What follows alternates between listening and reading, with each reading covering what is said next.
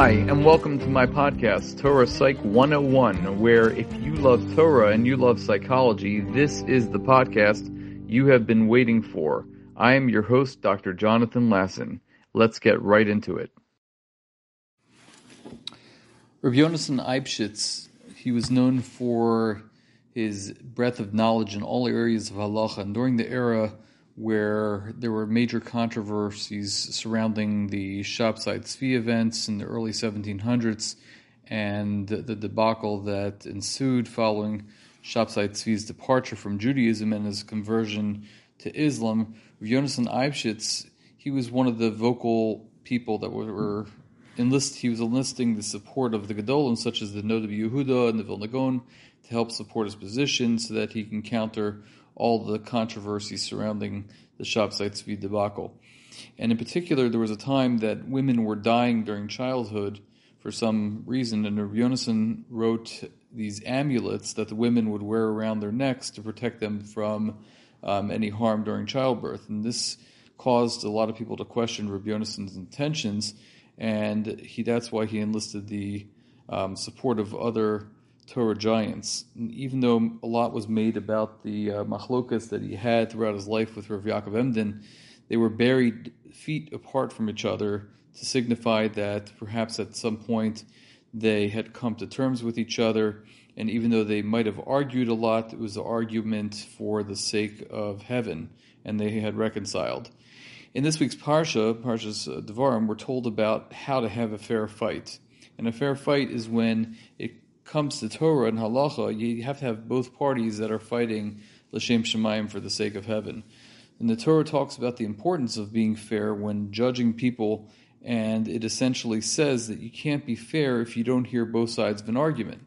The pasuk reads, "Shamoa bein achechem u'shefatatem tzedek," that you should listen among your brothers and you should judge fairly. This is in Sefer Devarim, Perek Aleph, pasuk Tes Zayin. And the Torah is telling us that don't listen to just one litigant. And this is what the Gemara in Sanhedrin teaches us, that judges, before they have the right to judge others, they have to learn this lesson of making sure that they're fair and not biased towards one litigant. And so back to Rabbi Yonasan Eibshitz, it said over that someone once was remarking about Rabbi Yonasan Eibshitz when he was a young boy, how he was able to hold back from going with his Yetzer Hara. So young Rabbi Yonasan responded that it was pretty logical and very easy for him, because the Torah says that you shouldn't listen, as we said in this week's parsha, to one litigant until you hear the other side. So Rabbi Yonasan knew that he didn't have the internal litigant of the Yetzer Tov until his bar mitzvah, so he told his Yetzer Hara that he would have to hold off until he was 13 so he can hear the other side. Now, what kid would be able to say that? So it was so remarkable at such a young age that he was able to employ such logic, and this is really how he lived his entire life. He would argue based on logic, but it was all l'shem shamayim, as we find from his debates that we saw with Rabbi Yaakov Emden. As we've spoken about a lot over the past few weeks, we have to learn to listen better to the other side and not fall prey to what we have called the psychological phenomenon of the confirmation bias, where we only listen to things that confirm what we already know or what we're already passionate about. People might have a point that is punctuated with passion, but that doesn't necessarily mean they're right. Someone who doesn't want to listen to the other side, especially when it's punctuated with this passion, is not really someone worthy of debating.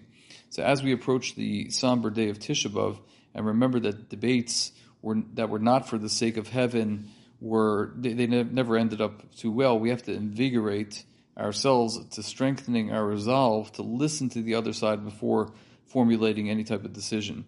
Because when there's no internal divisiveness that causes these fights, then that's when the Jewish people are positioned well to receive the Mashiach Tzidkeinu b'mehera b'yameinu.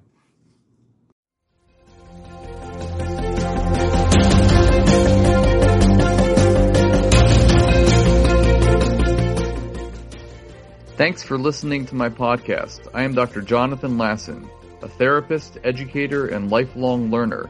I'd love to hear your comments, thoughts, and suggestions by emailing me at jonathanlasson2018@gmail.com.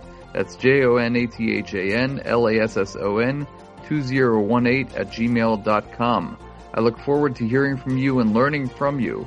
I hope you enjoyed this podcast and are psyched for our next Torah Psych podcast.